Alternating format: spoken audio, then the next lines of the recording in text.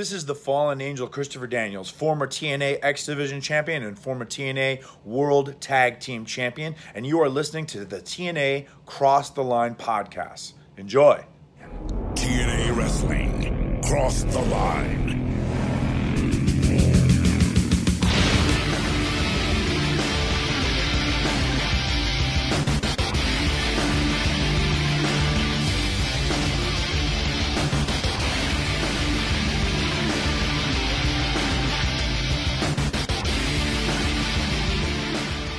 And we're back with episode 162 of the TNA Cross the Line podcast. I am Bob Young Jr. With me, as always, is Dallas Gridley. Dallas, we are coming off of Destination X, the pay-per-view. Yes, we are. A whole bunch of shit happened. I'm exhausted. How are you doing? Are you falling asleep during the intro here? I mean, yeah, I think so. Wow. Guys, it's going to be a long post-Destination X show. Bob is sleepy. But don't you worry. No, I think I have a concussion. I have whiplash from all the stuff that was happening. Oh, my God. I was about to say, what'd you do at work? Holy crap. At Destination X, there was just so much stuff. There was so much blood. There was so much flying around. There was so much smoke. There was so much disappearance. There was darkness. There were not title changes. And then there were title changes. And then there was blood, and then maybe fake blood, and so much Destination X. I don't know. So much. And we're gonna break all of it down. Some highlights. Jeff Jarrett's still our NWA champion, which is pretty just exciting news. As we are going, I think we're heading toward 10 months of him being champion. I thought it was like 10 years. Well, it's starting to feel like it. We're definitely in the midst of the reign of terror, as many people, I believe, has called this. So we're in the middle of it. There's no end in sight. No. He just keeps beating everyone. But we do have a new X Division champion, which is pretty sweet. Christopher Daniels, kind of stole it. Styles was the one who took it down at the end of the Ultimate X Challenge, and then the ref was down, so Christopher Daniels, he just took it from him. Yeah, see that bugged me, didn't it? I think so. Yeah, I think it did. I get a heel doing that, but he should just win the title. Yeah, I kind of think so too. You never start off on the right foot if you have to, trick. Yeah, the heel has to trick the referee. I won the title. There's no credibility there. Yeah, it kind of sucked. But that's okay. We got a new champion. That's exciting. Yeah, I'm looking forward to Daniels being champion. It's somebody new. He's never been champion before. Champion before. I don't know if I realized that. Yeah, this is his first time winning it. Holy shit. Yeah. Wow. Okay, well, that's crazy. I did not put that together. Yeah. Because, he was always with Triple X. So there was right. He had a couple of title matches, but... Yeah, I guess he's just such a mainstay in the X Division. I just totally did not even realize this was his first time winning. Yeah. Wow. The other biggest thing that happened, and we're gonna break down all the matches and all that stuff too, is Monty Brown turned heel, and that was at that. Yeah, I forgot about. Why did you tell me that? I forgot about that. I should have just not said nothing, and we just watched the show. And he's with Jarrett. Yeah, so that happened. Oh man, I tried to get that out of my head. Yeah. I guess I would have been reminded probably today during a 15-minute promo. I'm sure it's going to happen. Yeah, so that's kind of a bummer. I don't really understand it. I guess I believe it's like that if you can't beat him, join him kind of thing. But I think, Bob, you mentioned during the show, it's now you're going to give me a title shot. He told me he's going to give me a title shot. So I think that's probably going to happen. But yeah, that I could see that being Mounties guaranteed to get eventually a title shot. But I think from a booking standpoint, they have to be aware that fans really wanted him to be the champion. So the only way to divert that is to turn him heel. Yeah. And keep him away from that.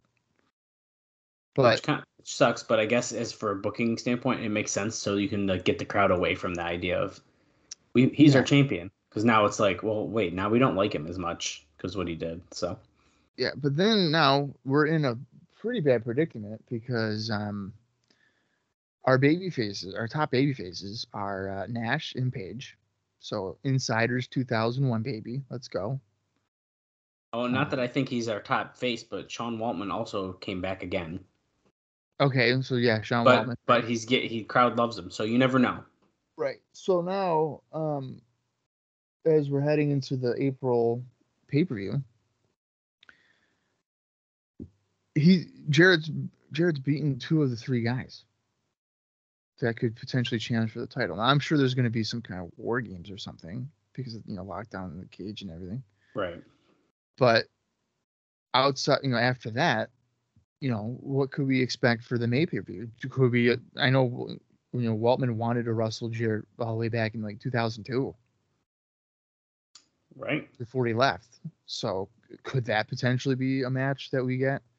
And then Jarrett beats him again. He beats him there, and then who do we have? Exactly. So as in terms of top baby faces, I feel like we're pretty low. And now on the heel side, maybe not necessarily strong in terms of name power or whatever, but there's a lot of heels that can be incorporated in there. I mean, you have like Team Canada and all these other guys. Here's an outside shot. Could a guy like Chris Harris get elevated again? I don't see why not. I don't know. Who knows? I don't know. I They don't know did. what. I don't know what we could do there. I mean, I really hope there's not a AJ Styles isn't the X Division champion anymore. Do we fucking go down that road again? I was actually just thinking that when we were discussing the winner there for Daniels, because it's like I like that it's someone new because I'm afraid that Styles is going to be the X Division Jarrett, and I feel like he's just going to like always have the title.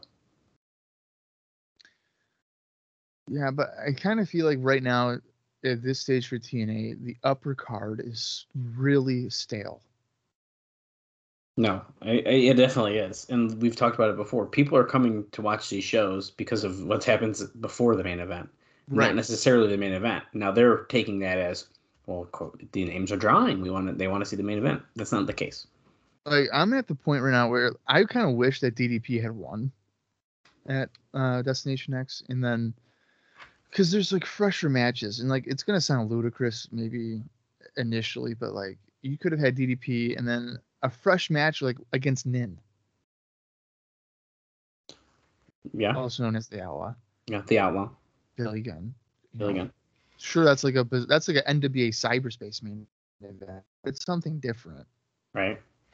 Well, we also can't forget that there is someone else who has a title match upcoming. We don't know when. Oh, fuck Abyss. And that's Abyss. And we have no idea when that's happening. But yes, he's a heel. Yeah, so it still doesn't. I didn't even include Jeff Hardy. If you know, I even forgot about Jeff Hardy. I thought you did that on purpose. He's so far gone to me, is the main eventer, that I didn't even include him as a babyface. I don't even think he's at that level. Sorry, Lance. It's a tough time for him. Yeah, I mean, if they were to announce today, oh hey, tonight on Impact it's Jeff Jarrett against Jeff Hardy for the title, I'd be like, okay, well we know how this is going. Like there's no shot. Exactly.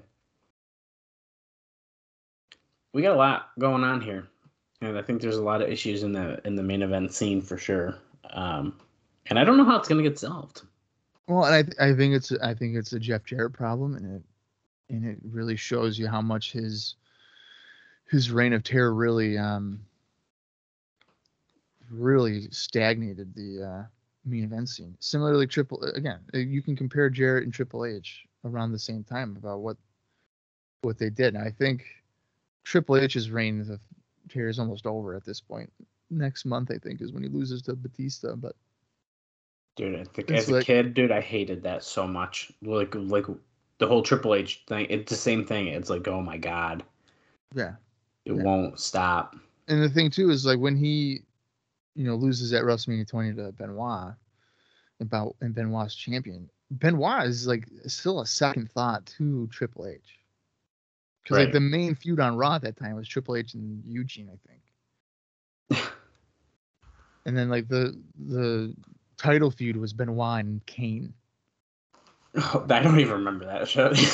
Yeah, so like, Wow. and that's what's going on here. Is like Jeff Jarrett is like sacrificing the main event scene so that he can be the champion for the better part of 3 years.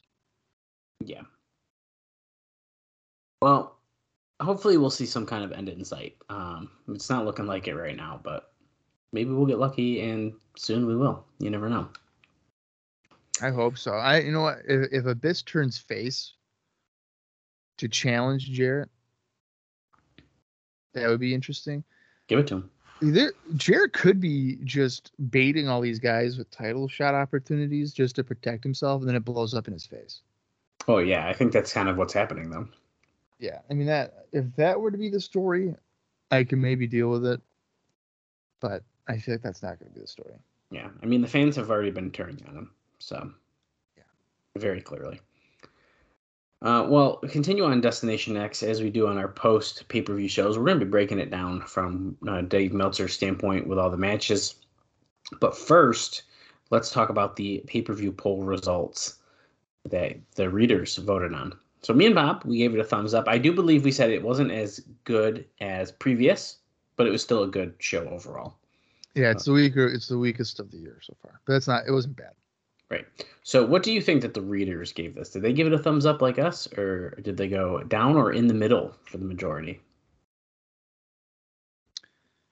I'm going to say they went in the middle. Well, this time is the first time we have broken the streak. They gave it majority thumbs down. Wow. 42.5%. In the middle, 37%. And thumbs up was 20.5%. So we have broken the streak of our great thumbs up, majority thumbs up pay-per-views in a row. Wow. Why do you think that was? See, that's hard. I feel like it's hard to pinpoint it on one thing.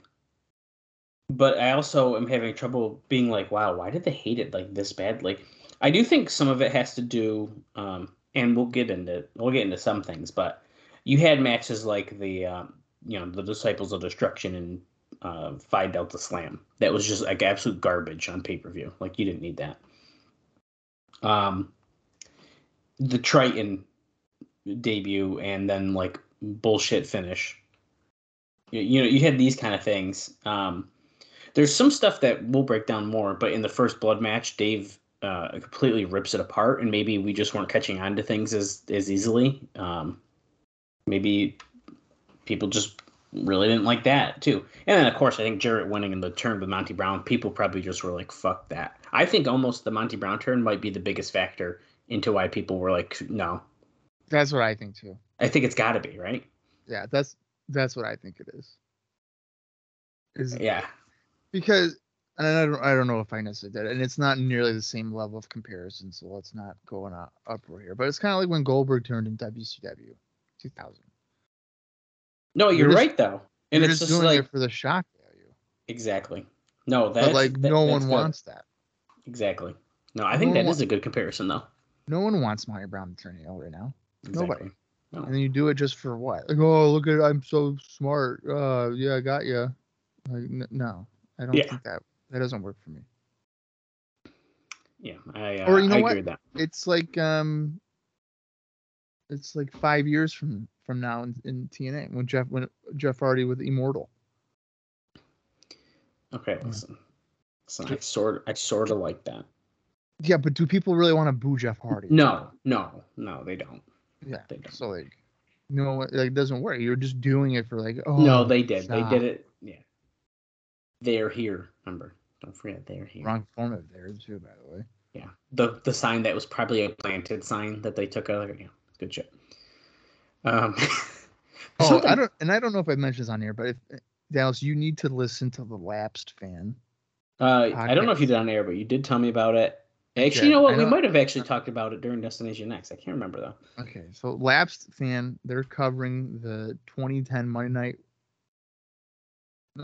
fiasco, and then back to Thursdays, and it is absolutely hysterical, but also informative, and you need to listen to it. Yeah, that sounds pretty good. That's not good for me, brother. I've really slowed down on my podcast listening. I just haven't had time. I'm not. I've been transcribing about 5 of them a week, so That's exciting. I did just see the newest 83 Weeks video that's making its rounds, where Bischoff continues to just talk shit about Bret Hart and says he wasn't needed. And then I also saw a clip last night from like this WWE documentary thing where he admits finally that Hogan used creative control for the Starrcade match with Sting, and then Hogan's like, listen, yeah, if he wants to go over, I want to be coming out stronger. So I just said, you know what? I'll put him over. So it's Hogan's fault. It was a shitty thing. But anyway. Yeah, no, I saw that clip, and it's pretty good stuff. Bischoff is so weird because on the podcast he says one thing, and then on TV he says another thing. Mm-hmm. There's zero consistency with him. And then no one, Conrad probably won't even mention it or ask him about it. And it's like, why aren't we asking him these questions? Yeah, that I gave up on. I used to really like 83 Weeks, and I had to stop. I couldn't do it anymore. And well, once he got into the whole AEW Tony Khan bullshit. And it was an hour before they got into what they were supposed to talk about. I couldn't do it anymore. Yeah, you'd look at the episode time like 2:30 and be like, "Oh, cool, he's going to talk about this WCW show for this amount of time." And the first hour 15 is just Tony Khan doesn't know what he's doing, no respect, Ted Turner, and then it's like, "Oh, we're finally going to talk about Bash at the Beach '98." Okay. Nope, couldn't do it. I had to stop. He talks too much modern stuff that I just don't care about. Well, modern stuff, but like in like a stupid way. It's not even like, yeah, it's just, the only one I do wish I was listening to still more is Tony Schiavone because I really like him. But I just slowed down and I haven't really done any. But anyway, that's my quick Bischoff rant. I had to mention that because it was pissing me off. So what do you think the fans voted on for the best match that took place at Destination X? Ultimate X. Yeah, the Ultimate X Challenge. Straight 125 votes got that one. And what about the worst match? Monty Brown and Triton. That was second. The bull rope match. That was third. Look at the card again. Oh, wait, is it Phi Delta Slam? Yes. And Brothers? Yes, yeah. So that was first, the Harris Brothers and Phi Delta Slam. Then it was Monty Brown and Triton. Then it was Raven and Dustin Rhodes. I should give you these numbers too, just to see how close they were. But I don't even know if that tag match was really the worst match. I think Monty Brown Triton was the worst match. That tag match was really bad, though. So the tag match, Monty Brown Triton was wicked bad. The ending, especially. So the tag match got 46 votes. Monty Brown Triton got 38. So it was pretty close. Raven and Dustin got 22. Then Jarrett and DDP got 14, and Nash and the Outlaw got 11. I mean, Jerry and DDP was pretty disappointing, but no.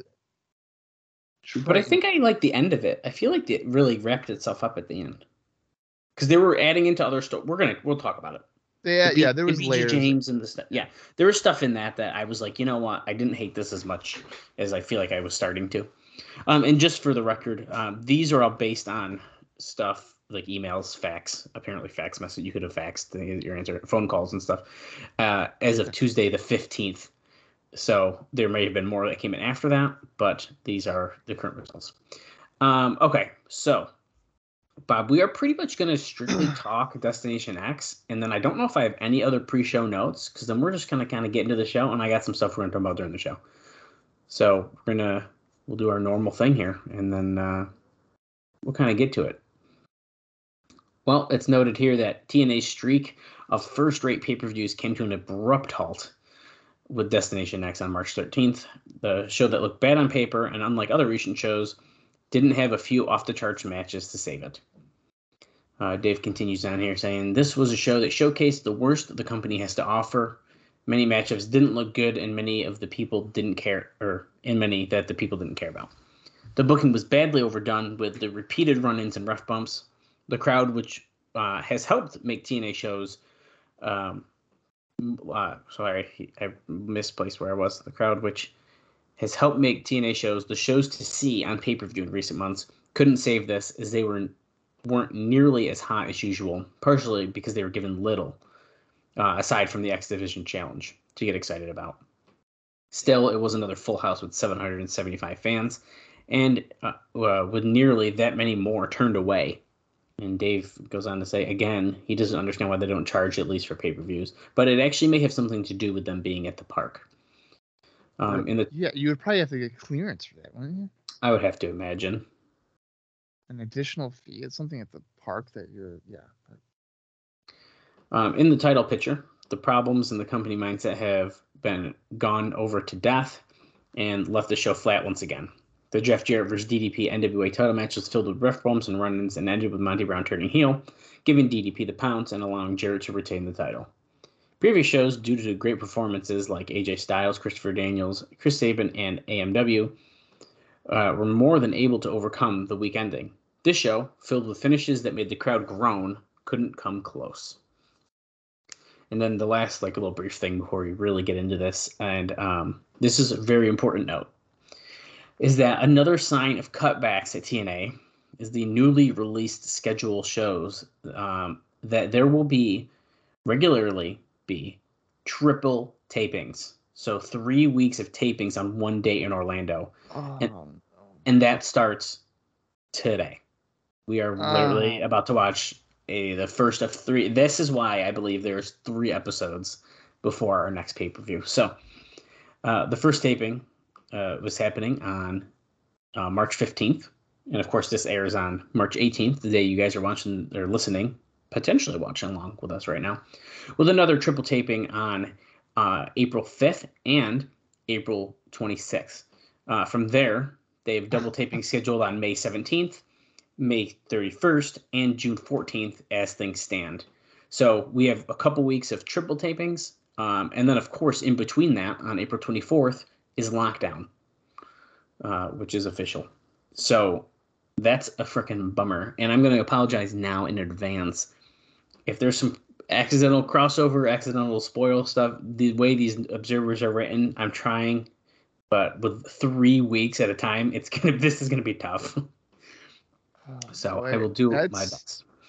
That's basically the same taping method that Raw had. Oh, really? IcoPod, because IcoPod, those Raws were usually 3 or 4 in a sitting. Yes, you're right. And you would tell by the last episode that the crowd was just dead, because they'd be like, we saw Shawn Michaels 4 times today. Yeah, I'm really, really nervous about this and really curious how they're going to pull it off. Well, now here's the thing. With the park, you could cycle crowds out. That's a really good point. So maybe every taping, there's a different... Like, you could be like, okay, if you want all 3 tapings, and this is what you got to do, but we're going to cycle you guys through. Yeah, that's a good point, actually. Although sometimes with the TVs, they have a hard time getting people in. So who knows? That's true. And if you go to Universal, do you want to waste potentially 3+ hours sitting inside of the studio? I get why people don't stay necessarily for the whole thing. I get it. Well, if you're not a wrestling fan. Now, they were still paying people, though. So, like, let's say Elix Skipper has a match on every show. He still gets paid for 3 shows. I believe so, yes. Okay. So, I mean, that's not that bad. No, I think that's pretty good.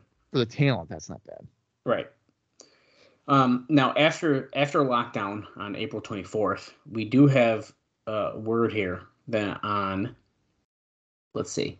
So after that comes a pay-per-view on May 15th. So we don't have the official name of that yet. However, on June 19th, Slammiversary will be taking place, which is going to be the company's 3rd anniversary show. So that's a pretty big one. And his final note before he really gets into these matches, the most important thing going forward is when Brown, AJ Styles, Christopher Daniels contracts come due all over the next few months, particularly the former 2 who may have had talk openly about leaving. So this is a very interesting point that 3 of our biggest people contracts are coming up. And what are they going to do about that? Who were the 2 that would be leaving? Styles has talked openly, and I believe Monty Brown has even mentioned the potential. So I think it's mostly those 2, if I'm remembering correctly. Okay. Styles has multiple times. In fact, we'll be talking during the show, I believe. Let me see. I do have in AJ Styles interview notes that we will discuss, and I think there's another one next week as well. Well, I remember, I think it's even around this time that the only in before, like in 03 and 02 or whatever, that Styles only ever got offered like developmental deals. Mm. And he was like, I'm not going to go to HWA or OVW to make $200 a week when I'm doing all these indies and making triple that. Like, it makes no sense. Right, totally. It's pretty crazy. Could you imagine him going to like OVW in 2005? No. No way. And you know damn well he would just show up on Velocity challenging for the Cruiserweight title against freaking Funaki or whatever. Oh, right. That's the thing that just doesn't work. Which is it's disgusting. Right? If he was on SmackDown in 2005 with like Eddie and Kurt and all these other guys, like hell yeah. But you know he'd be on Velocity, big. Oh, tonight it's AJ Styles and he's on Velocity taking on Johnny Stamboli. I think okay. Yeah, I don't like that shit. Oh, thank God it didn't happen. AJ Styles against Chuck Palumbo. The main event tonight. We can just stop. Chuck Palumbo. Okay. We have the two notes about dark matches, which we briefly mentioned before we watched Destination X, but we just didn't see. Chris Candido and Andy Douglas defeated Lex Levette and Buck Quartermain in 7 minutes and 58 seconds when Candido pinned Quartermain after a diving headbutt. A longer match and a more competitive match than you'd think. Now, remember at Destination X, Johnny Fairplay tried to recruit Quartermain and Levette. Oh, don't you worry. We're going to mention that too. Okay. Good point, though, because I also forgot about that, even though I literally just read these I'm telling you, there's so much stuff that happens on these shows. The pay-per-views especially. You just get whiplash. It's like, what the hell? What's going on? It's crazy. Kid Cash and Lance Hoyt defeated Cassidy Riley and Jarrell Clark in 8 minutes 45 seconds. The match had a lot of big moves, but the wrestling itself was weak, particularly when Riley was in. Lance Hoyt caught Clark in midair when he came off the ropes and chokeslammed him. Cash then pinned Clark after the Moneymaker. That surprises me because Cassidy Riley, he had a good Impact match recently with Sabin, wasn't it? Sabin is on pay-per-view. That's on the pay-per-view. He had a really good one. Or no, that's Shea Stevens. Jesus. Oh no, you're right then. Yeah, it was. Well, but he also had a good one with. He also had one with Styles as well. That was pretty good, I thought, didn't he? Yeah. So he's and I guess we have also considered the people he's working with, but that surprises me that Riley's work was considered weak. I don't know. Obviously, we haven't seen that, but we can't really say. But that just surprises me that would be the case.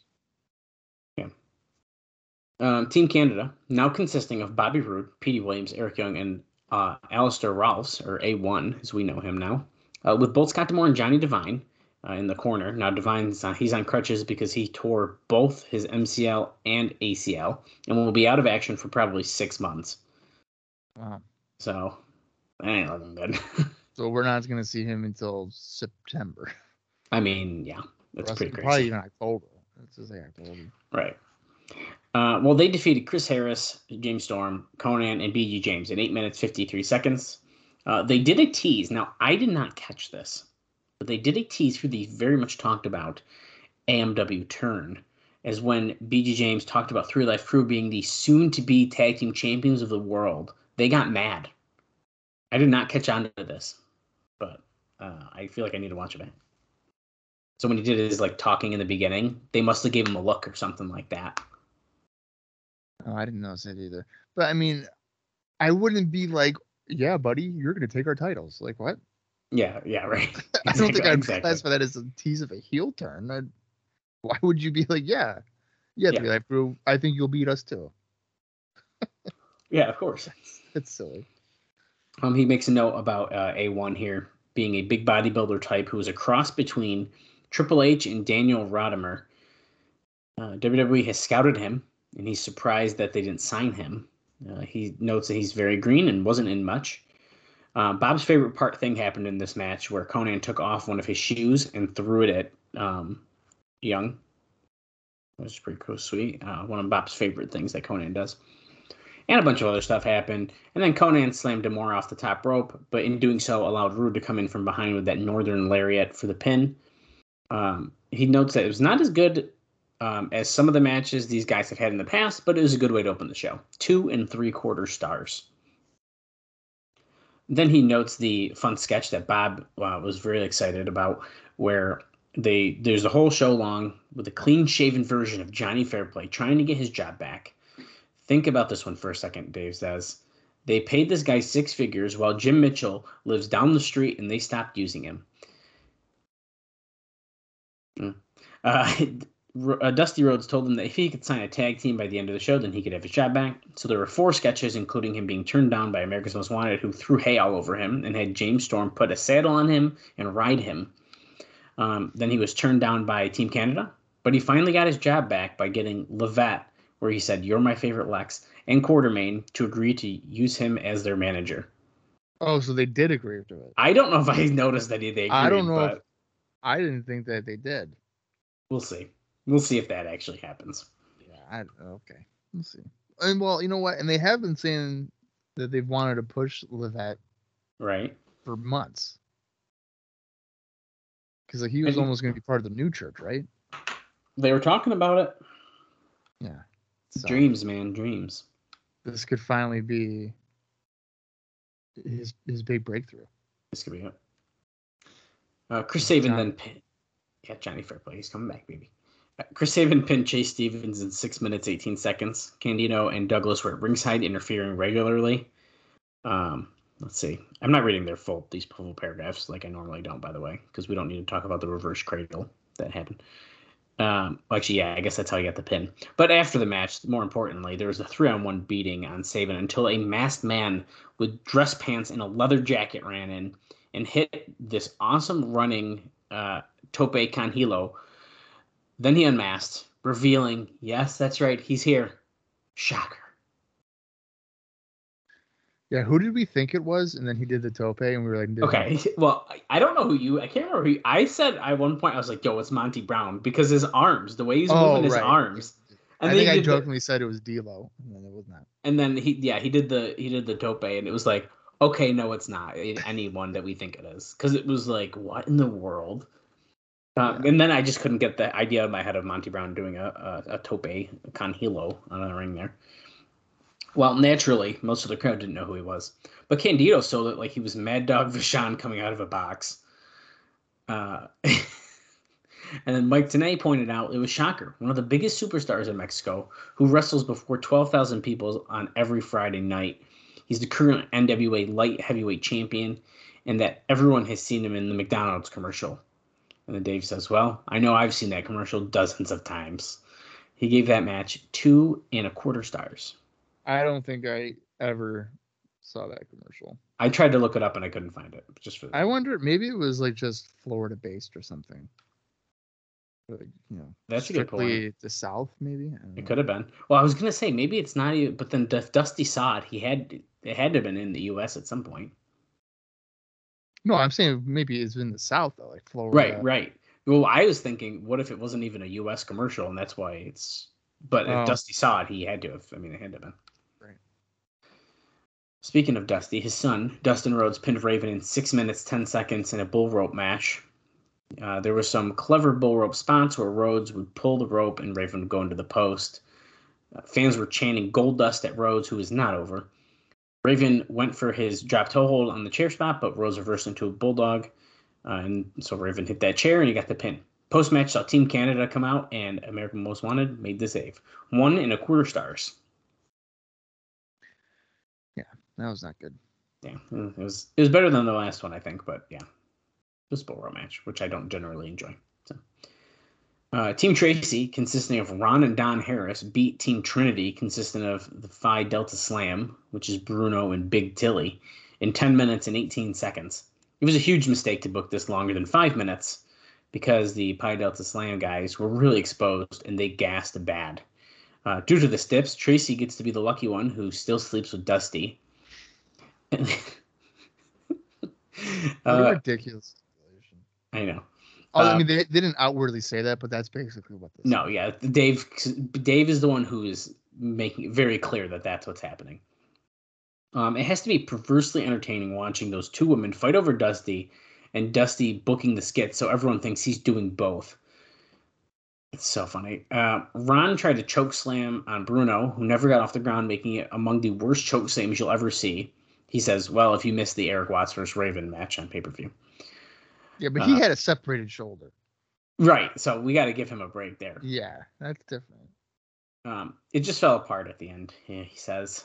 Trinity did a moonsault off the top to the floor onto Don, who caught her, barely, by the way, and tossed her into the barricades. The finish saw Tilly do the 376-pound splash off the top onto Ron. Dave says he thinks it was Ron. I can't remember off the top of my head, but they were dressed. So anyways, the ref was so distracted, so Don switched in. Tilly had no idea and was toying with him. But Don then kicked him in the chest as he tried to charge him in the corner and got the pin. Half a star. That's potentially the lowest star rating match in TNA so far. For pay-per-view? I'm pretty sure it is. I don't think we've gotten one that low yet.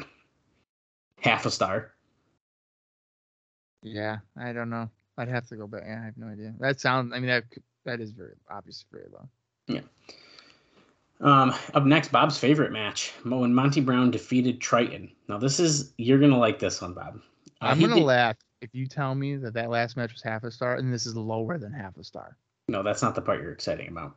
Okay. That match went 5 minutes, 26 seconds. Now, Dave says it's hard to believe that Triton applied for Tough Enough 3 and was turned down. Obviously, looking at him, I think he's talking about how he looks. Well, until the match started, he played the Power Man. He screwed up a press slam right away and dropped Brown on his shoulder, which was pretty scary looking. Brown did a good job of carrying Triton, at least considering Brown's level of experience, he says. The match wasn't that terrible, but the finish was. Brown gave the 300-pound guy a fall-away slam and set up the pounce. The lights went out. When they came back on, another masked man was in the ring, and Triton was gone. He has the power to transport himself. Bob, would you like to take one wild guess? Who was under the mask? Did they compete on the pay-per-view? Absolutely not. Absolutely not. You're probably not going to guess this. Larry Sabisco. No, but that actually would have been. That's a good Terry idea. Taylor. No. It's even better, Bob. That's right. Underneath the mask, making his TNA debut. Dennis Knight, that's right. Midian was underneath the mask, and he was never unmasked. I would never have guessed that one. Are you shitting me? Yeah, wild, isn't it? Phineas Godwin was underneath the. Yeah, dude. Oh my. We saw a debut, and we didn't even know. Well, Brown gave him. Make sure that's on your notes. I wrote it. I literally copy and pasted. I wrote it down. I was like, I'm not forgetting this one. Holy shit. Brown gave pounds to him, and he got the pin, which was absolutely absurd that he got the pin on not Triton, but whatever. Brown then saw Triton still on the ramp. Dusty had planned to make Triton a new version of Nikita Koloff, which is different than what we read before, but it's a different era, and he was totally unimpressed. And Bob, this match received a dud rating. So yes, this match is officially the lowest rated pay-per-view match that we have listed. A dud. That's amazing. Yeah. Midian, baby. Okay. He said Nikita Koloff. Well, yeah, and before he mentioned that he was going to get the Goldberg push. So I don't see. Here's what I'm going to tell you. Either way, it's an insult to both those guys. There you go. That's all you got to know about that.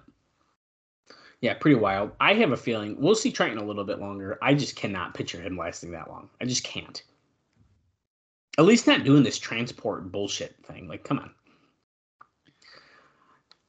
Up next, there's some actually pretty interesting stuff in this too. Specifically, that's pretty much the first sentence I'm going to say. But Jeff Hardy pinned Abyss in a Falls Count Anywhere match in 15 minutes 48 seconds. Now, it was built as a Falls Count Anywhere in Universal Studios. Now, we heard that, we mentioned it. Well, apparently the guys got some great ideas out of this stipulation, but then they were shut down and told that they couldn't leave the building area because Universal wouldn't look kindly toward it. So that's why, as we're mentioning it right here, where that big bump, the big bump in the match is Hardy doing the swanton in the catering area. about 6 feet down onto Abyss, who was spread out over 2 tables. That's why that is the only outside area part we got. They weren't allowed to do anywhere else, even though they had some ideas to do so. Yeah, do you think they were going to go on the park and like jump off of a ride or something? Yeah, I mean, Dave makes a joke. He says, I wanted to see them chase each other onto rides and take crazy bumps into water. So, I mean, there's probably, I've never been to Universal, so I don't know the setup, but I'm sure there was probably plenty of stuff they could have done that would have been pretty fun. Yeah. I'm also a sucker for wrestling outside of like a building. I don't know why. I just think it's fun. I remember actually in Florida, FIP, CM Punk and Homicide fought into a strip club. Oh, yeah. See, like, that's good stuff, you know? That's good stuff. Really good stuff. Well, Abyss wind up breaking 2 fingers in this match on his left hand on a bad table landing. So Abyss has broken fingers now. He set up for a chokeslam, but Hardy hit him with a low blow and then a twist of fate onto the ladder for the pin. After the match, Abyss went under the ring and came out with a bag of thumbtacks that he poured all over the ring. He then gave Hardy a black hole slam onto the tacks, which it looked pretty sick, as Hardy had tons of tacks embedded in his back, with blood streaming down his back from dozens of small, fresh cuts. 2 3/4 stars.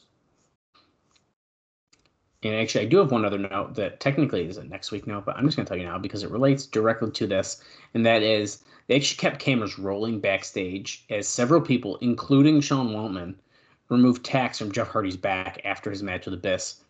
Apparently, this will be featured on the DVD. I don't know. I can't remember if it is or not, but they filmed the tacks coming out of his back as an extra. I remember on the Royal Rumble 2000 DVD, there was an extra of Triple H getting the chunk of wood out of his calf. That was fun. Oh, God, that's nasty. You know, it was gross. It was gross. Ugh. Speaking of more blood, the Outlaw, that's right, Nin, Billy Gunn, the New Age Outlaw, whatever you want to call him, or apparently on the version that we watched, Kip James. He defeated Kevin Nash in 11 minutes, 20 seconds in a first blood match. The match had no heat, Dave says. The so-called big star, okay, hold on. My screen just moved up all of a sudden. We're So-called, live, pal. Yeah, for real, we're live, pal. Big stars only have a short shelf life. He says just bad. The Outlaw got a toolbox from under the ring and pulled a screwdriver and tried to jab it into Nash's eye. He did a bunch of other stuff during this, including the turnbuckle pad, which he couldn't get off, and then he had to go get pliers and bolt cut the zip ties off so he could remove it. The referee, Rudy Charles, was bumped and stayed down forever. During this period, Nash gave Outlaw snake eyes on the exposed metal. He then did it a second time. The Outlaw's head came nowhere close, and that was the one he decided to blade on. Nash tried to help Rudy Charles back up, and then Jarrett came from the back, hit him with a title shot that missed by 2 feet. And that was the one where he decided to blade as well. Now, Dave notes that he bladed. However, we weren't convinced that Kevin Nash bladed. I guess we'll never know. I don't know if he did or not. I don't know either, Meltzer could have got tricked. I don't think he did. Yeah, because my thing says the puddle that was left behind means he did not.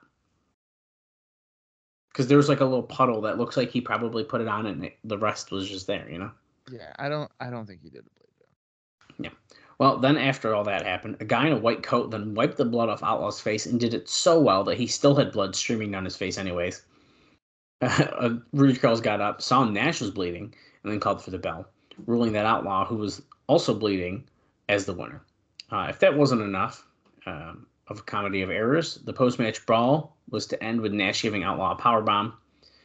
And, well, he did it, and then his legs came out, and he lost balance, and they both went down. But Nash, I think he did fine. He kind of sat up and was just like, eh. Now, that match got rated a dud. Really? Yeah, which, once again, I didn't, hate this match watching it. It's not it's not on the same level as Mountie and Triton. No, I totally agree with that. So, you can see why this match the show was not going very well, rating-wise. But up next, we saw Christopher Daniels win the X Division title in that 4-way X Division challenge match over the champion AJ Styles, Alex Skipper, and Ron Killings in 25 minutes and 19 seconds. He notes that it was a confusing series of matches, but due to Daniels and Styles, this match blew everything away on the show. It started as a tag match with Daniels and Killings versus Styles and Skipper. Now, it was noted, and this is a really fun note, I'm glad this is brought up, that Dusty Rhodes refused to allow Daniels to team with Skipper because of the stipulation in a match a few months back, and they weren't going to ignore it. Smart. Yeah, good stuff.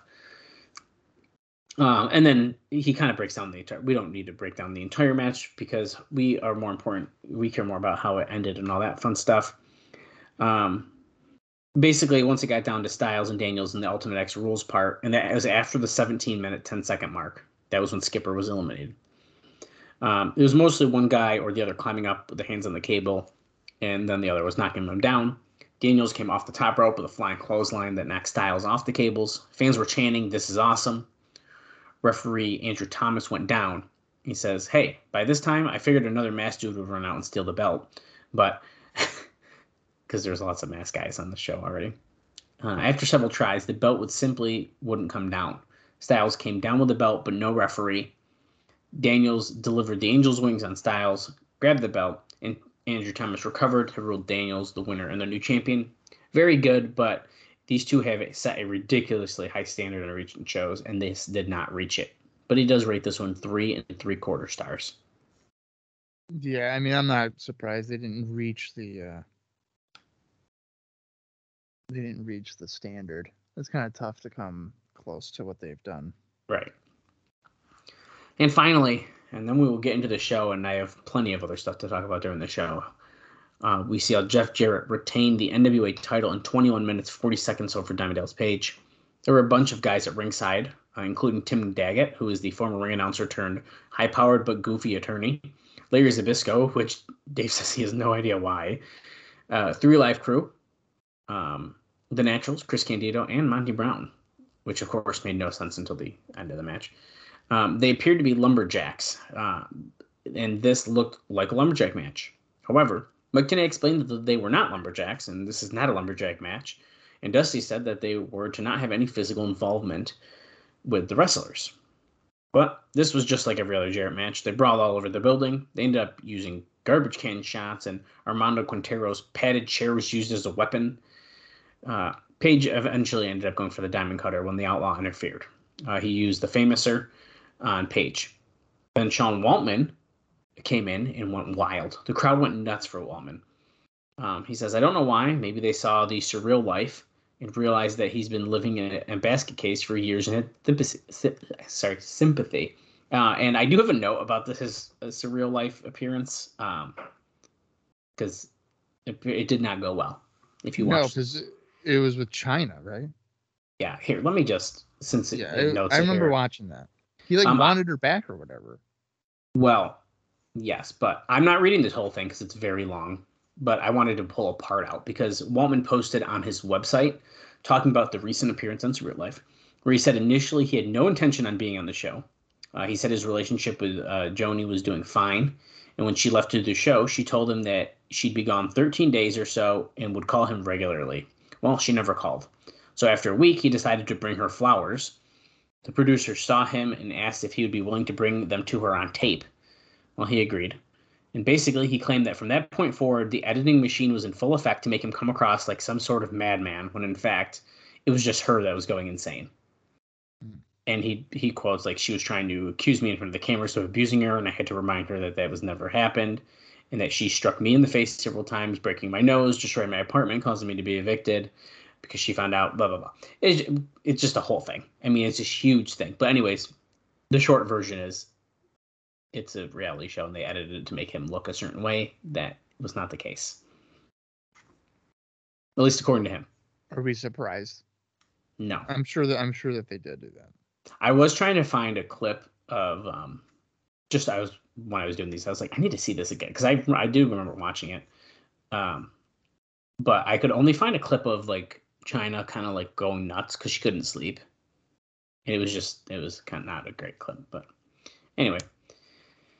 Waltman ended up giving Jarrett and the Outlaw Bronco Busters. Page then gave the Diamond Cutters to Douglas, Candido, and Stevens. He says, well, he's a goner for sure now.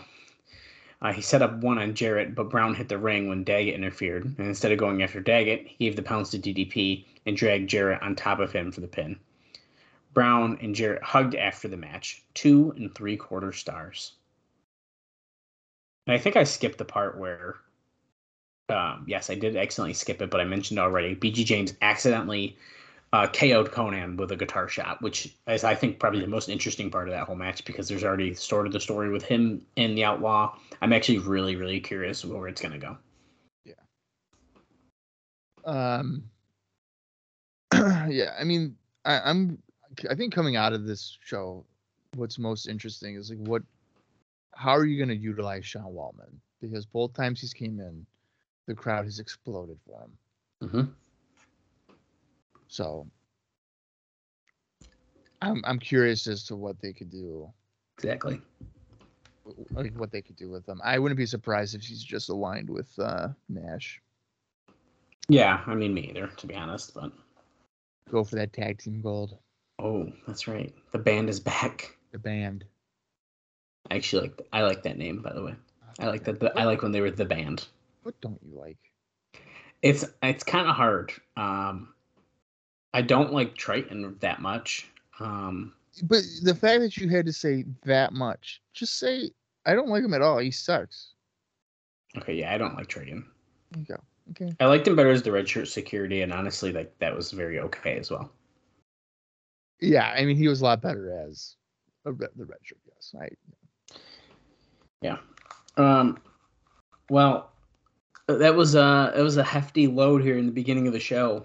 Talk about Destination X, and like I said, I got plenty more to talk about. But we're going to talk about. I got some breaking news about Larry Zbyszko that you just will not believe, and then also an AJ Styles interview, among other things that we will discuss on today's show.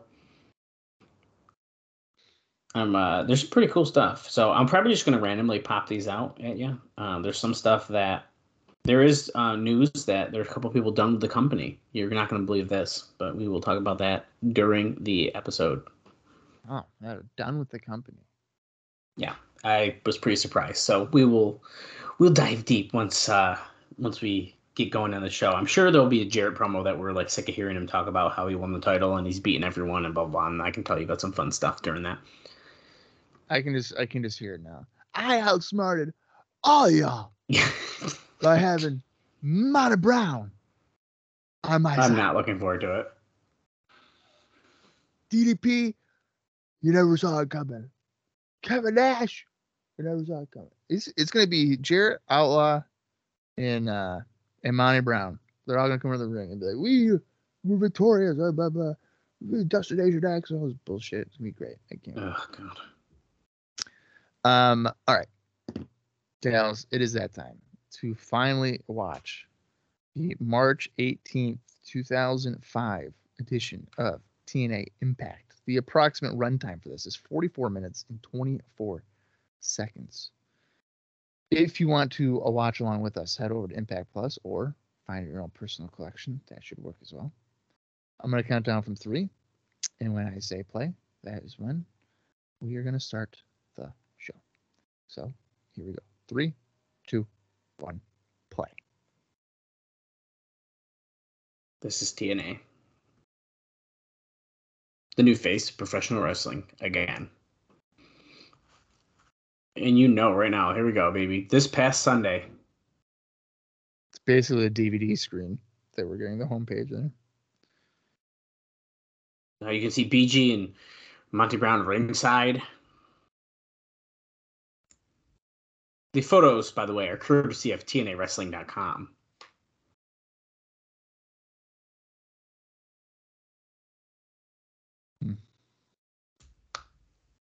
Then the King of the Mountain. He's got the guitar, dude. He's doing things. Kick Conan. Sean Waltman, baby. He's back.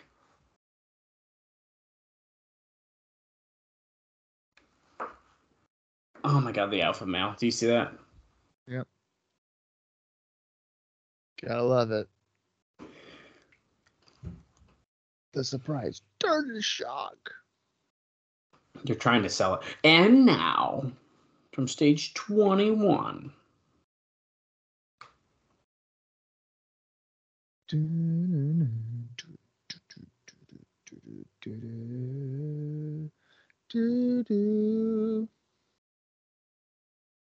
Dun, hate this. dun. I hate this theme. Dude, it's so bad.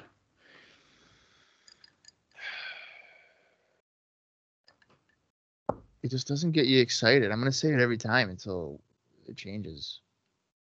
I know. We are We were shocked by Monty Brown's actions. They're SoCal Val. Is that person holding up their child? Baby? They might have been. Let's waste that pyro brush. Are we about to start with Jarrett, do you think? I feel like we might as well get it out of the way, right? Yeah, I guess you could. Oh, by the way, would you like to take a guess how many people are in the crowd tonight? 600. Well, you're close, but we actually have 800. We're full, baby. Damn it. If you just noticed, we just panned over the ring and they had TNAWrestling.com in the ring with like a light graphic. Huh. We're focusing on Lockdown. April 24th, baby. You're not going to see one 6-sided steel match. We're going to see 2. Bob, can you believe that? 2 6-sided steel. Oh, are we? We're Is that what you think we're gonna see? We're gonna see 2 of them. Last Sunday after Destination X, Jarrett is in a small white room with the Outlaw, the Naturals, Chris Candido, Tim Daggett, and Monty Brown, and we're celebrating.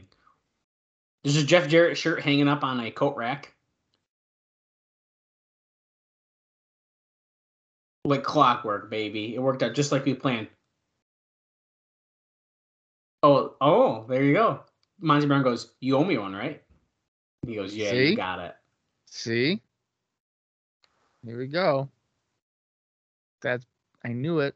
I fucking knew it. It's such a played out way to do it, but that's what you gotta do. I don't hate that it was like video after the match. It's like, look, this is what happened after the show. I don't hate that. Jarrell Clark is coming out here. Speaking of Jarrett, by the way, this is kind of a weird one, and I don't think this happens on our TNA show. I think it is strictly for what's happening here. But and here comes Christopher Daniels, our new X Division champion. Savio Vega, Ray Gonzalez, and Shane from IWA Puerto Rico were all scheduled to come in to this taping and shoot an angle with Jarrett. So I believe that has nothing to do with TNA and has everything to do with IWA Puerto Rico. Sure. Yeah. And we'll talk more about that next week, I believe. I don't know if you realize this, but we haven't seen Jarrell Clark since like November 19th, 2004. Holy shit. On Impact? In general. Yeah, but Impact well, we technically missed him on the pre-show, so. Well, that's what I'm saying. Like, we haven't seen him. But we haven't seen him in wicked long. Yeah. Wow. There's one indie note for Mr. Christopher Daniels, which took place on March 12th. He lost a 4-way number 1 contendership match for the PWG title when Kevin Steen defeated AJ Styles, Christopher Daniels, and El Generico at PWG's The Ernest P. Worrell Memorial Show. Oh. He slapped him right in the beginning of the show. Then they tried to hide around the refs and they sucker punched him. Look at that, Hurricane into a pin by Jarrell Clark, but he kicks out. Since I don't know if we're going to see him, and I think this is probably the perfect time to talk about it, I got the AJ Styles interview as Daniel sits at STO. He did an interview on the Extreme Mayhem radio show where he said his Ultimate X match at the pay-per-view would be worth the $29.95 price tag alone. So this was an interview before the pay-per-view, for the record. Right. He said that his best matches were with Christopher Daniels and that Daniels was the best wrestler in the business today. He also said that he was really happy to have been able to go back to Ring of Honor because that's where his career really got started. And he also said that he was currently reading the Death of WCW book and was glad that Hulk Hogan wasn't in TNA right now. I don't know if The Death of WCW is the best book to kind of get that opinion from. Well, that's not the last time he mentions it. We'll do another interview next week where he brings it up again. Okay. It's pretty funny. I like that he's like, yeah, I'm reading this book. I'm reading this book, Death of WCW, by the guys from Russell Crap, and it's actually pretty informative. Daniels, I think, just hit the best moonsault ever. Or no, split leg moonsault. I think it was split leg moonsault. It was a moonsault. Okay. You're seeing our at the bottom of the screen the results from Destination X. The final assault. Wow, that was incredible, wasn't it? Gerald Clark laying a couple right hands and a nice clothesline. And a drop kick, dude. Daniels pick up the pace here, man. Jarrell is bringing you to school. Off the ropes, comes back. Tilt to whirl. Tornado DDT by Gerald Clark.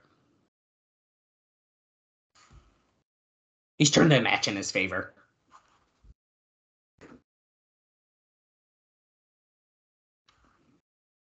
Jarrell going to the... I don't know what he's... Slowly going to the top. But don't worry. Daniels stops him in his tracks. Oh, he might have been going for the 630. That's a good point. Way to go today. Oh, Angel's Wings. And down. There it is. 1, 2, 3. Right in the middle of the ring. Give him his title. One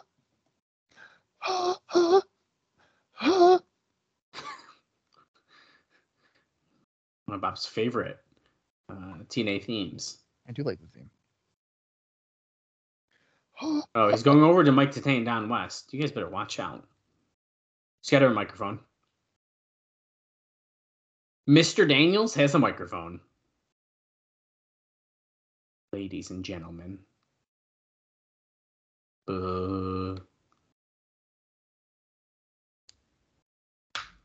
My all-out assault on the X Division that started and Against All Odds ended triumphantly at Destination X. Fans cheering for him.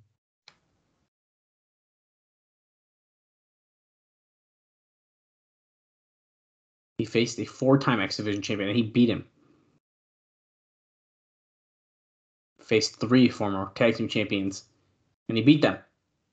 Is he going to do option C? And he faced not 1, but 2 former world champions. And he beat them. Jarrett, I'm cashing in option C. We're going to do an X Division tournament in the Bound for Glory series for the title, and I'm going to fight you.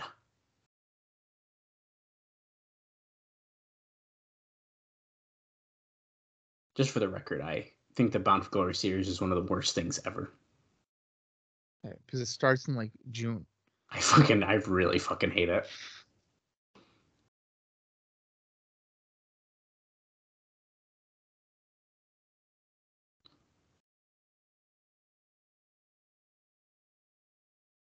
Oh, he's accepting the title, Mr. TNA, tonight. Oh. Elix Skipper coming out. Prime time. Wait. I like this a lot. His former partner. Say his name.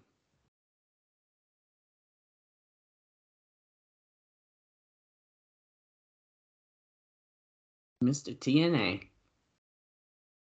He's going to give him a hand. You've done it. You are the X Division champion. AJ Styles, he don't know you. These fans definitely don't know you. But I've heard that speech 1,000 times. And I know you. The flip side of that is that you know me. And you know what I'll do to you.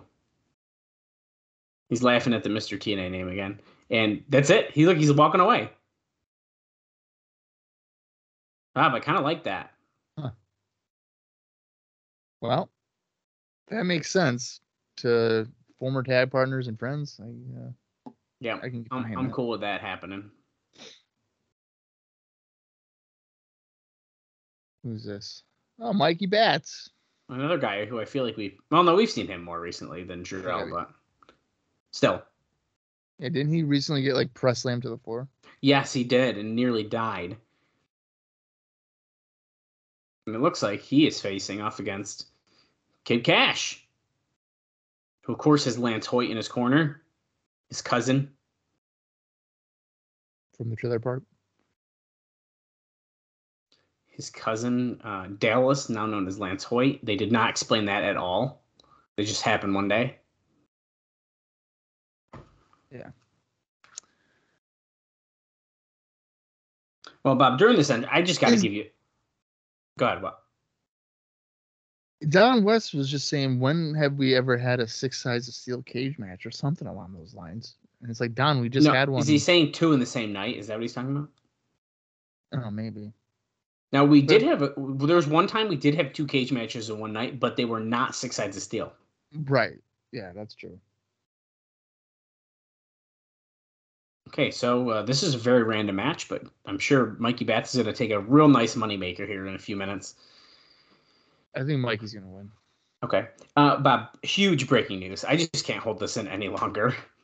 Larry Zbyszko, who has wanted to be a pro golfer, probably since he learned what golf was featured on Golf Central, a TV show on the Golf Channel, this patch March 8th. Yes, there are so many. This is by Alvarez, by the way. So many hundreds of channels available right now to those with cable and dishes that one devoted exclusively to golf exists. Probably anyway. So, quote, the Golf Channel recently followed the former heavyweight champion on the links as he competed on the NGA Hooters Pro Golf Senior Tour. The show will feature Zbyszko's golf game, his on-course humor, as well as discussing involvement with TNA wrestling. An avid golfer, Zbyszko plays in many senior tour tournament and pro-am events. And alongside this, by the way, also Jeff Hammond was a special guest on NASCAR Nation this past Tuesday talking about TNA and showed footage of him training for his match at the last pay-per-view. Okay, so that's funny that Zbyszko actually was like on the senior tour. I was going to say that jokingly, and then actually that's exactly what he did. Oh, Bats clotheslines Kid Cash to the floor. I just thought it was funny that he writes it as breaking news. Larry Zbyszko is going to be on the Golf Channel. Oh, good save by Hoyt. And boom, Bats right against the post.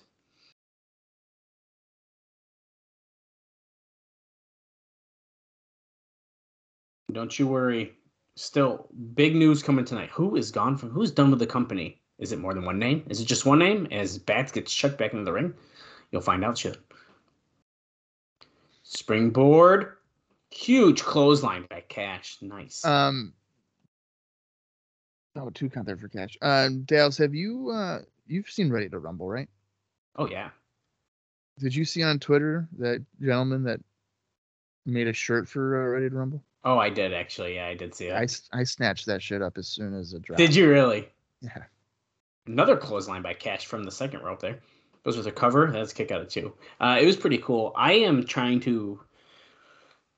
It's been very, very difficult. Every time in our group chat, we send each other really awesome merch. I'm trying very hard to not, because I just have so many, dude. But it's so fucking hard. I want that WCW sign so fucking bad, Bob.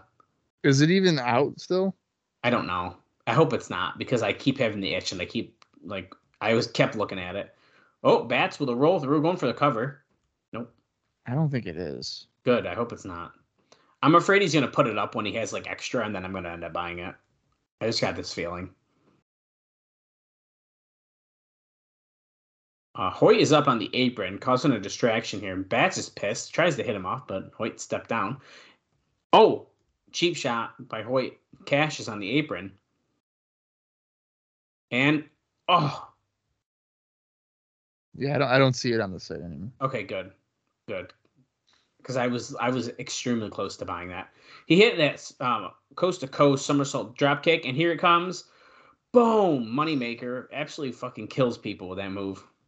And that's a 3. Nearly 4 minutes. It's also the J Driller, isn't it? Yeah, I guess it is. The same thing. Same move.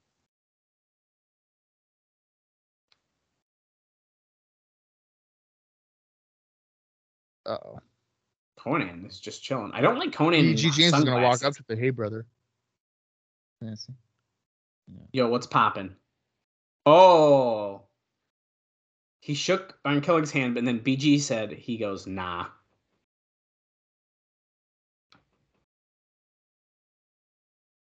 What were you and the Outlaw talking about? Letting that punk inside your head. I like how BG's reaction was that he forgot that he hit Conan over the head with a guitar. He's like, shit, that did happen, didn't it? Oh, my bad.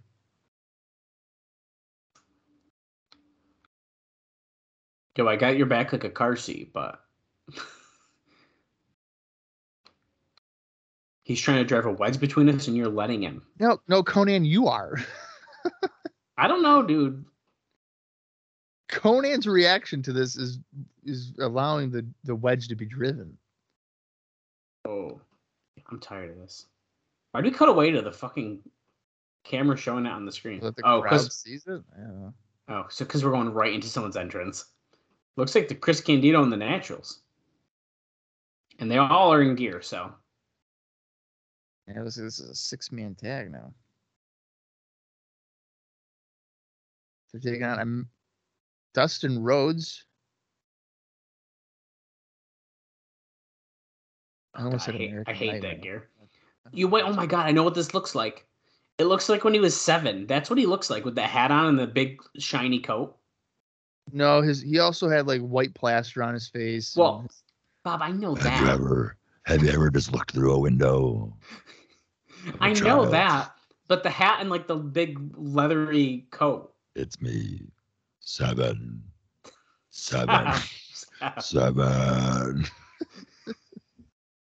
That's one of the worst things like of all time, I think. It's really bad because it was like a child predator.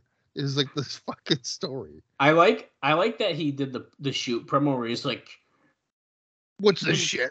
Yeah, Vince, you're supposed to make me do this shit, and he's just like in this awful white face. I'm flying to the fucking ring on a cord. What's this bullshit?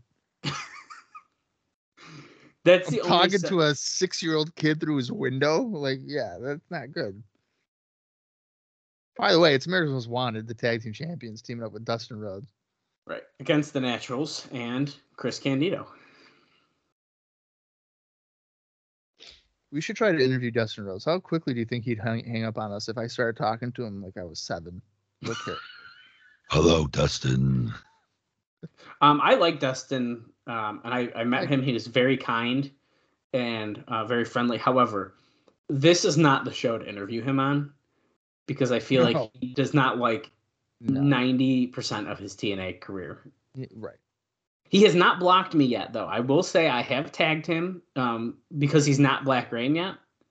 I know better. Oh, right. But he has not blocked us. In fact, he's even liked some posts. Yeah, the Black Rain stuff we might have to. I don't think I'm going to tag him. Yeah, I don't think I would. I don't want to get blocked. He does not. Okay, so we had a brawl, but now Chris Candido and Dustin are in the ring alone. Bob, do you have any indie notes for this or the last match before I say anything? You say no? No, I don't. Okay. Well, there's some interesting news here.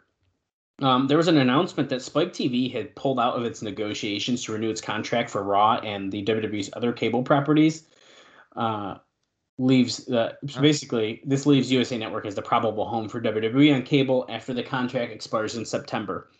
Now, why do we care about this? Well, there is a note here that says that we can confirm, the Observer, not me, can confirm that there have been no talks between Spike and TNA. We are also certain that Jeff Jarrett will attempt to make a proposal to get on. The odds are very slim that this would happen, as Spike is said to not be thinking in that direction. So this is our first mention of anything related to TNA and Spike. Because they had been on Spike since 2000. Oh, fall wow. of 2000. So it was about 5. It would be about 5 years. Yeah, that makes sense. The contract there. Have they? Harrison Douglas. And they do go to USA after this, right? Oh yeah. So we've been on USA for almost 10 years. What do you mean? Like Raw? What are you talking about? 10 years? Sorry, 20 years? Like consistently, yeah. That's pretty crazy. It's only 5 years that they were not on USA. Because 93 to 2000. Oh, was well, yeah. I already guess I set. meant consistently. No, you're right. I meant consistently. Yeah. That's pretty long. Oh, Unlike yeah. TNA, who's been on like 27 channels. Oh my god, dude. It was ridiculous. It was like every 6 months. Like, oh, we're on Pop. Just kidding. Destination America. Just kidding. We're on YouTube. Just kidding. Now we're on Access TV. Just kidding. We're on Twitch. By the way, we're on Mondays. No, No, just they're also Tuesdays. on Access now still. Thursday. Now Friday. No, now we're on Saturday morning. Death Now we're on Sentence. Sunday night. Oh, come on. Damn it. That was 3. Oh, we saw a pretty nice finish there where a Bulldog was hit, I think, on Douglas. Then James Storm super kicked Chase Stevens, and then they just death sentence on Douglas to get the pin. Dustin was not in the ring during that. That explains why the Naturals picked up a win recently, just so they could lose to AMW. Yeah. Yeah, I was talking to my friend, and he's like, "What channel's Impact on?" I was like, "It's on Access. You probably don't have it." And he looked, and he goes, "Oh, I do." And I was like, "Oh shit." Twitch. They don't still do the Twitch though, do they? They don't? I don't know. Oh. I never watch it live. I can't. Mike Tenay's in the ring here. I can see where this is leading.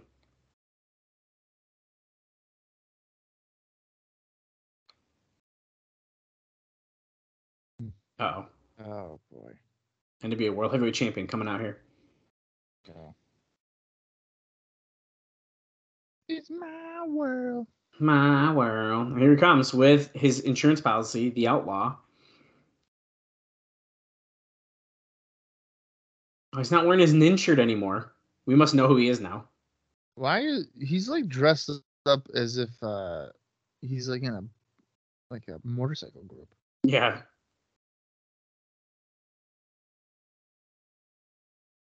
Yeah, wait a minute. Wouldn't Monty Brown be the insurance policy? Like a more believable one? Yeah. Probably. A funny note, quick, because I don't know where else it fits either. There's an indie show on March 12th that took place in North Carolina. You may mention this at some point. I don't know.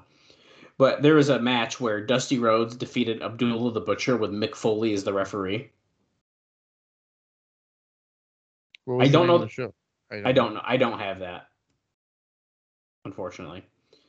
But there's also Dennis Condrey and Bobby Eaton going over the Rock and Roll Express in a First Blood street fight. Anyway, it's a pretty interesting show.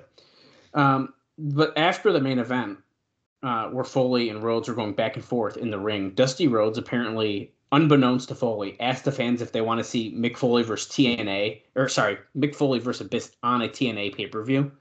Oh my god. Foley said that he's a WWE guy, and the fans booed that. And Rhodes made the comment, "See you tomorrow in Orlando." So this was right before the pay-per-view. And he joked that by the time that he had gotten to the dressing room, Foley coming to TNA the next day would be headlining every dirt sheet. Dave does say a lot of websites did end up mentioning it, but none of the major ones did. And Rhodes was apparently bragging about this the next day about how he got people thinking Foley would be a surprise at the show. Well, whatever show it is, it's not on Cage Match. So. Oh.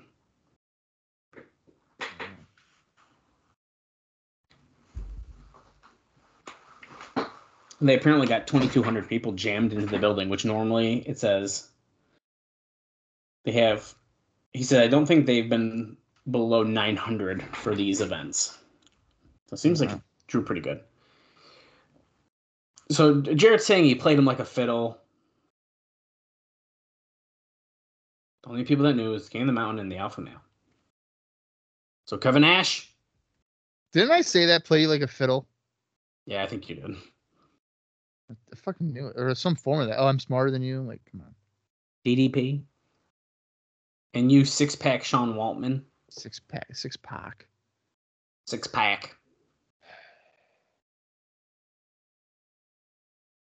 Monty Brown made the right decision.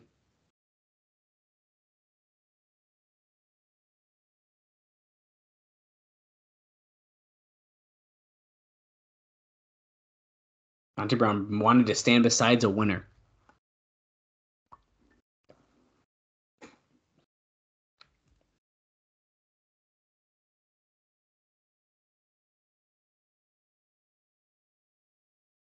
Here we go.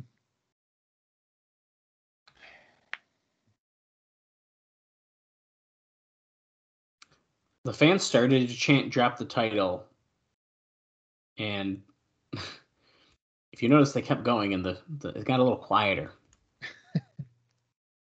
Keep that in mind for next week. We'll talk about that. Oh, great. Now here comes Monty Brown. Ooh, I do have a note about DDP since I don't actually. I'm gonna hold on now because we are going to see DDP actually. ooh, Look at what Monty Brown's wearing. Is that not what Shocker was wearing when he did that interference? I could see how you would think that. Yeah. I mean, I don't want to seem like I was an idiot, but like literally, this is a normal Monty Brown attire, and like I thought that was the same thing, and then all of a sudden he did the fucking tope, and it was like, okay, no, it's not. Well, what if Monty Brown pulls out a tope? I'd fucking love it, Then I think there's legitimate like questions here. dude. It's the same gear. I mean, it's the same thing. Look at the shake. That's what I'm talking about. Oh, I think I found the show. It is so that show that you were talking about with Abdullah and Dusty is on the High Spots Wrestling Network. Oh shit. Who doesn't want to see Dusty Rhodes fight Abdullah the Butcher in 2005, dude? I might need to review this show. I actually really kind of want you to now.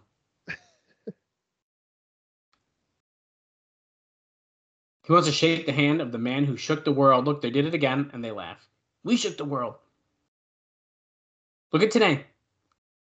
Damn it. He's so disappointed. By the way, if you guys are following along with us, we're at 28 minutes, 7 seconds into the show here. You're not politically correct. I'm crying. He's making fun of the fans. Oh no.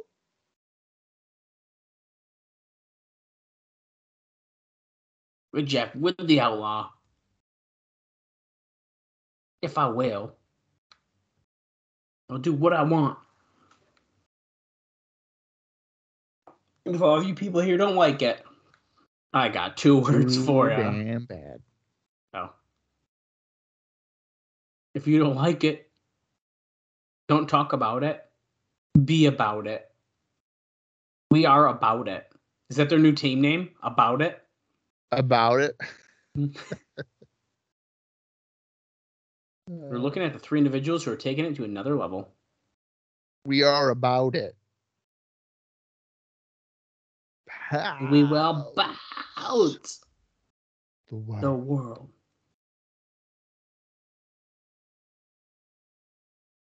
Now feel that. Okay, so after Jarrett talked a little bit, they really did let Monty Brown kind of carry the rest of that, which is probably smart, but I do like that the Outlaw kind of is just there. Yeah. Wait a second. We're in Dusty's office, but Trinity is still there with him and Tracy. 2 cage matches. You make sure you know it's not 2 cage matches put together. 2 separate ones.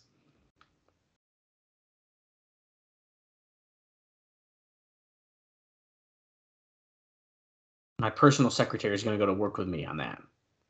Which would be Tracy. Right.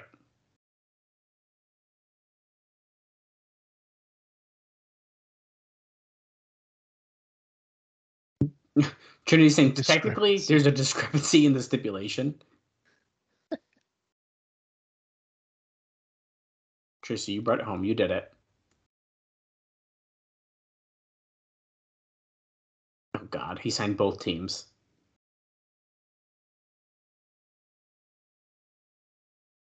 Just like it said. It's Tracy. Oh, my God, dude. She's gonna share her duties with his other personal secretary, Trinity. So it literally is meaningless. It meant absolutely. We went through that torture for nothing.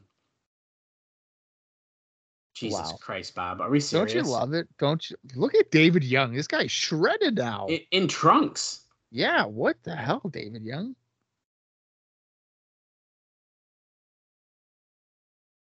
Who's his opponent? Oh, shit, Bob. Shocker. Could it be? It's Shocker making his in-ring. He's going so fast we can't even catch him on camera. Okay, so apparently this dude's like phenomenal. So let's see how he does against David Young here. And I now, don't have. Go ahead. I was just say David Young. He did get a win finally, but it seems like that streak might be over again. Yeah, that might be coming in then. I don't have any indie notes on Shocker, but he's obviously from Mexico, and he works primarily for CMLL. Mm-hmm. I guess one of the more recent matches, he lost to Hector Garza. Remember him? Back on March 6th in a best 2 out of 3 falls match. Oh, wow. So Hector Garza is he's actively wrestling still in Mexico, obviously. I'm glad to hear that. Now, I just for future us, I was kind of looking some stuff about Shocker, and I believe he got caught in some controversies later on. I can't remember exactly what it was though. Oh, we're gonna talk about him in his McDonald's commercial. Controversy? Yeah. Hold on. I'll look it up again. Oh, shoulder block by David Young. I guess when you have more muscle mass, you're able to turn people inside out with a shoulder block. I can't remember if it's like steroid stuff or drop kick to a kneeling David Young. Springboard drop kick. I take it Shocker likes to perform drop kicks. Oh, then there's the holy shit. Okay. I'm not gonna be able to find this easily again now. I don't know. When I looked up his name, I was like, "Oh, was it?" I mean, it wasn't anything like really bad, I don't think, but look, dude, crowd's going nuts for Shocker, and David Young comes in with a clothesline.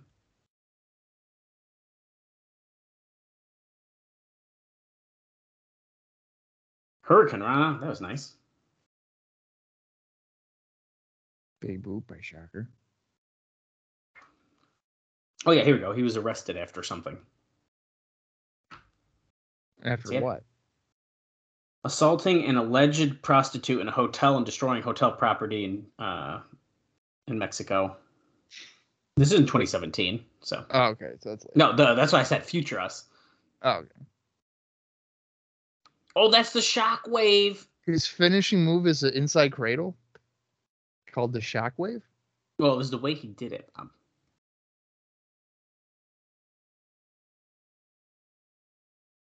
Really? Crowd's going absolutely nuts for him. Yeah, but aren't they telling him to go nuts? We'll talk about it next week. Oh, dude! I got so many good freaking notes for next week. Fuck, dude, what do they? Was it like make noise and you can go backstage or something? I'm not saying until next week. You got to tune in next week's show to find out. Whoever's the loudest for Shocker, you get to meet Jeff Hardy. Here comes Buck Quartermain and Lex Levette, dude. Why does Lex Levette look like he does not want to team up with Buck? He's about 4 miles behind him. Because why would you want to? Here comes DDP. By the way, there's no Johnny Fairplay with them. So right. DDP had an interview in the Winnipeg Sun where he talked about his future. And he says, the high impact stuff dropped me on my head. That stuff ain't happening anymore. I'd get to the arena and see guys like Cactus Jack and Terry Funk, and they could barely walk. I'm having so much fun working with these guys. He's talking about TNA, of course. I probably have 3 or 4 more pay-per-views in me. I want to see how long I can do it, but I probably don't have many more big singles matches in me. I'm trying to think of when DDP was dropped on his head. So DDP is teaming up with... I don't recognize this music.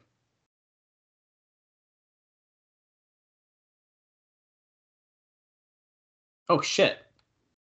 It's fucking Six Pack. It's Sean Waltman. Oh, shit. With Kevin Nash in his corner.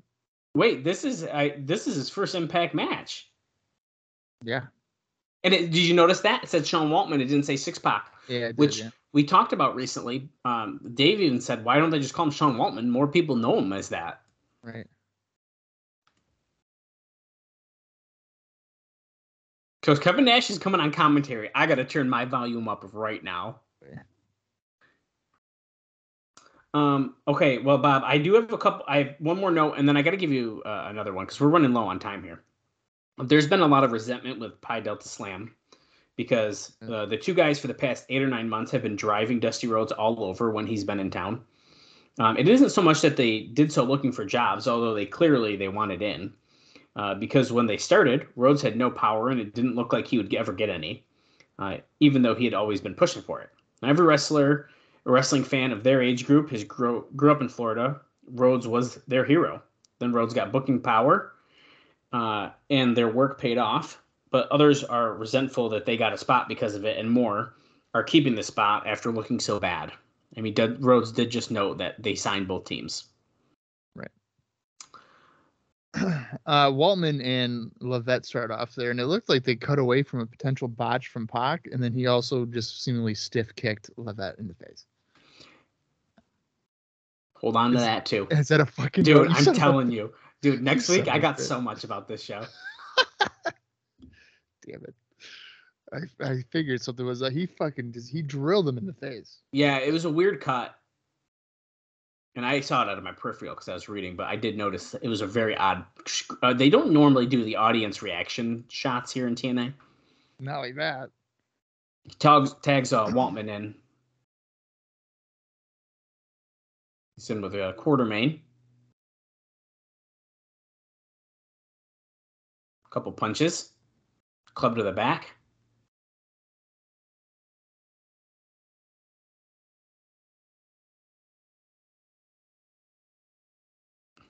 Oh, Nash mentioning Peter Brady. I'm assuming referencing the appearance of Surreal Life there. He's talking about Debrat as well. So yeah, DDP gets tagged in once again. And Bob, let me give you my final note here, and we can enjoy the rest of this match. And that is, it's pretty unfortunate here, but it's that Sanjay Dutt is apparently through with the company. Oh, damn. The feeling seems to be that Dusty Rhodes is largely disdainful of most of the X Division guys. People are fooling themselves into thinking the increased pay-per-view buys on pay-per-view is because of Jeff Jarrett getting over as champion. Rhodes is high on Styles and Christopher Daniels as individuals. However, in a related note, Alex Shelley, who they've stopped using, has apparently gotten his release now. Who? Alex Shelley. Oh, he did get released. Yeah, so he asked for it, and now he has officially gotten it.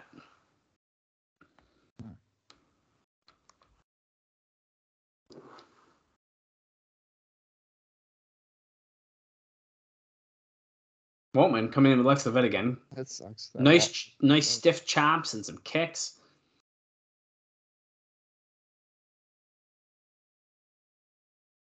Lex Levette giving a couple back too. Or he's whipping to the corner. Oh. And another weird crowd cut, but that one made more sense, I guess. He did a beautiful spinning heel kick. Or a roundhouse, really. It was freaking awesome. Another one. He's about to hit that Bronco Buster, it looks like. Waltman's kicks are, like, phenomenal. They're so freaking good. Oh, my God, he missed the Bronco Buster. Which, as we know, would eventually tear his asshole. Pretty bad. Pretty fucking bad. And he, like, could have died.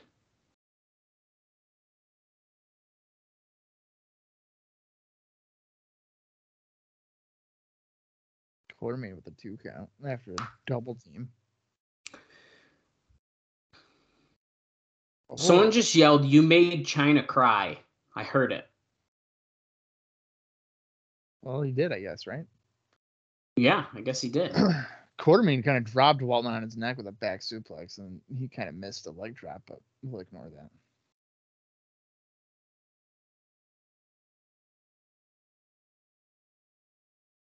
No, they still mentioned Johnny Fairplay. 6 Sides of Steel, April 24th.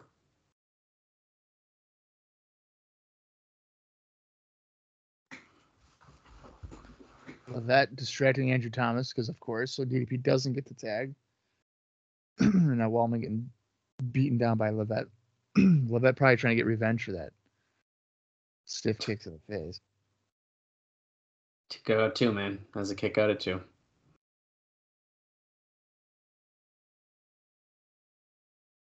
Oh, a slingshot leg drop over the bottom rope by Levette. Nash called that a stupid move because you have to cover the guy inside the ring.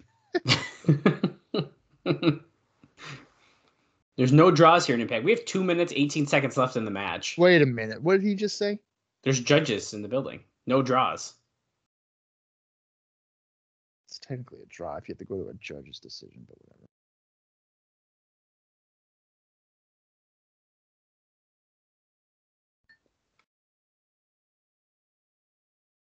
Here comes DDP. And we did have a draw in that 10-minute survival thing where Daniels lasted 10 minutes and it was a draw and he won. So a little different, but I'll take your word. Oh, huge big boot to It was a draw. It was technically a draw. Nobody won. He just lasted 10 minutes. That was part of the whole thing. It was a draw. Irish Whip, Bronco Buster. Or was that Quartermain? That was Quartermain. He did it the Quartermain. Now here's the Levet. Nash is loving this. Look at him laughing. You know what? Oh, there's a Diamond Cutter to Quartermain. I feel like Waltman and Rikishi should have been a tag team. Yeah. Bronco Buster and his stink face.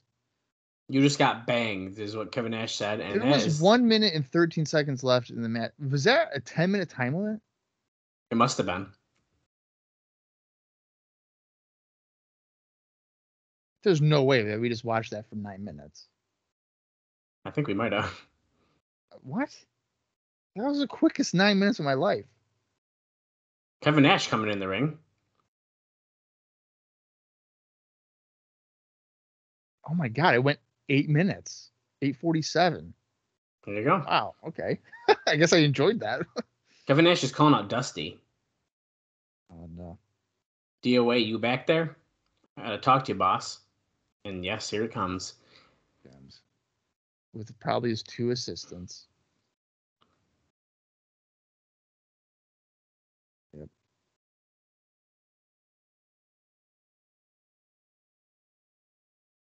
Where is does he need that much fucking smoke? I know what.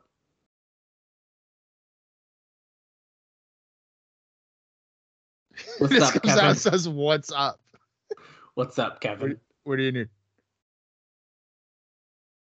Next pay-per-view, you got 2 cage matches, I heard. Is that correct? April the 24th, at Lockdown. Not one cage match, but 2 cage matches.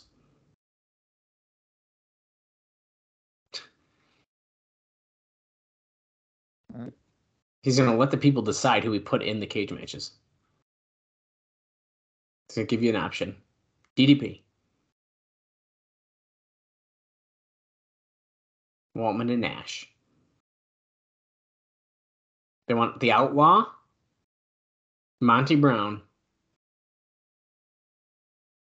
and Jeff Jarrett. And the 6-man in the cage.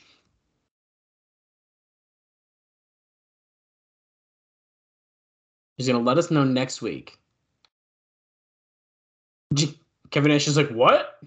What? Next week? Well, lucky for you, Kevin Nash, this is only 1 taping of 3. So you'll find out in the same day. Don't you worry. All right, Dallas, what do we think of Impact? I thought it was a fine episode of Impact. I thought it was fine as well. I mean, that main event went almost 9 minutes, and that flew by for an extended squash match. Yeah, for real. And I think part of that, at least for me, I think kind of has to go for the fact that we haven't seen Waltman wrestle in so long that it kind of made me interested in it more. I think that's absolutely what it is.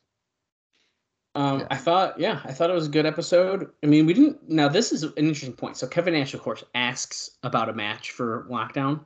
The show after Against All Odds, we knew almost the entire Destination X card already. Right. So maybe they're trying to play it a little differently. We have a little bit longer. I think that's important to note. We have 6 impacts, not 4. So maybe we're going to have a slower build, and maybe they're going to work up to that. Now, I find it absolutely fascinating that we got 2 cage matches. Okay. You guys said it. So I think that is very fun. Just 2, brother. Just 2. So I'm very excited to see how this develops. What 2 cage matches are we going to see, Bow? I don't know. Anything is possible here at Impact. Well, I feel like they would have to, you have to announce the whole card, I guess, if it's going to be like a vote. Okay, well, that's the thing I don't get is like, we're going to let the fans pick. And then he goes, okay, I'll let you know next week. Yes, I don't know. Yeah, so that part's a little weird to me, but yeah, I thought it was a good episode. I do have some very fun notes about this show that we will be discussing on next week's episode, and I'm very excited to talk about them. So, yeah, I'm looking forward to some of the tidbits that you. I know I teased a lot of it, teased. and like I said, it just kept coming. It was like there's so much fun stuff, so I can't wait. I'm really looking forward to talking about that stuff. As always, Impact's. I mean, these things fly by generally. They're a lot of fun, and we're getting closer to potentially one of my favorite, at least nostalgic, TNA pay-per-views. The last of my trio DVD pack, Bob, that really got me started on TNA. So I'm really looking forward to it. I mean, after this, it's just gonna be a lot of fun after, anyways. But like, I think this is the last like really big thing that I was like couldn't wait to get to. So it's gonna be a lot of fun. Yeah, I'm looking forward to it as well. We are 5 episodes away from lockdown, where there's not one, but 2. But 2. Just 2, guys. There's just 2 Steel's Cage matches. They would never do just more than 2. No. All right. Well, that's going to wrap up this week's episode. Next week, we'll be back with the March 25th edition of TNA Impact. So until then, for Dallas Gridley, I am Bob Cunningham Jr., and this has been the TNA Across the Line podcast.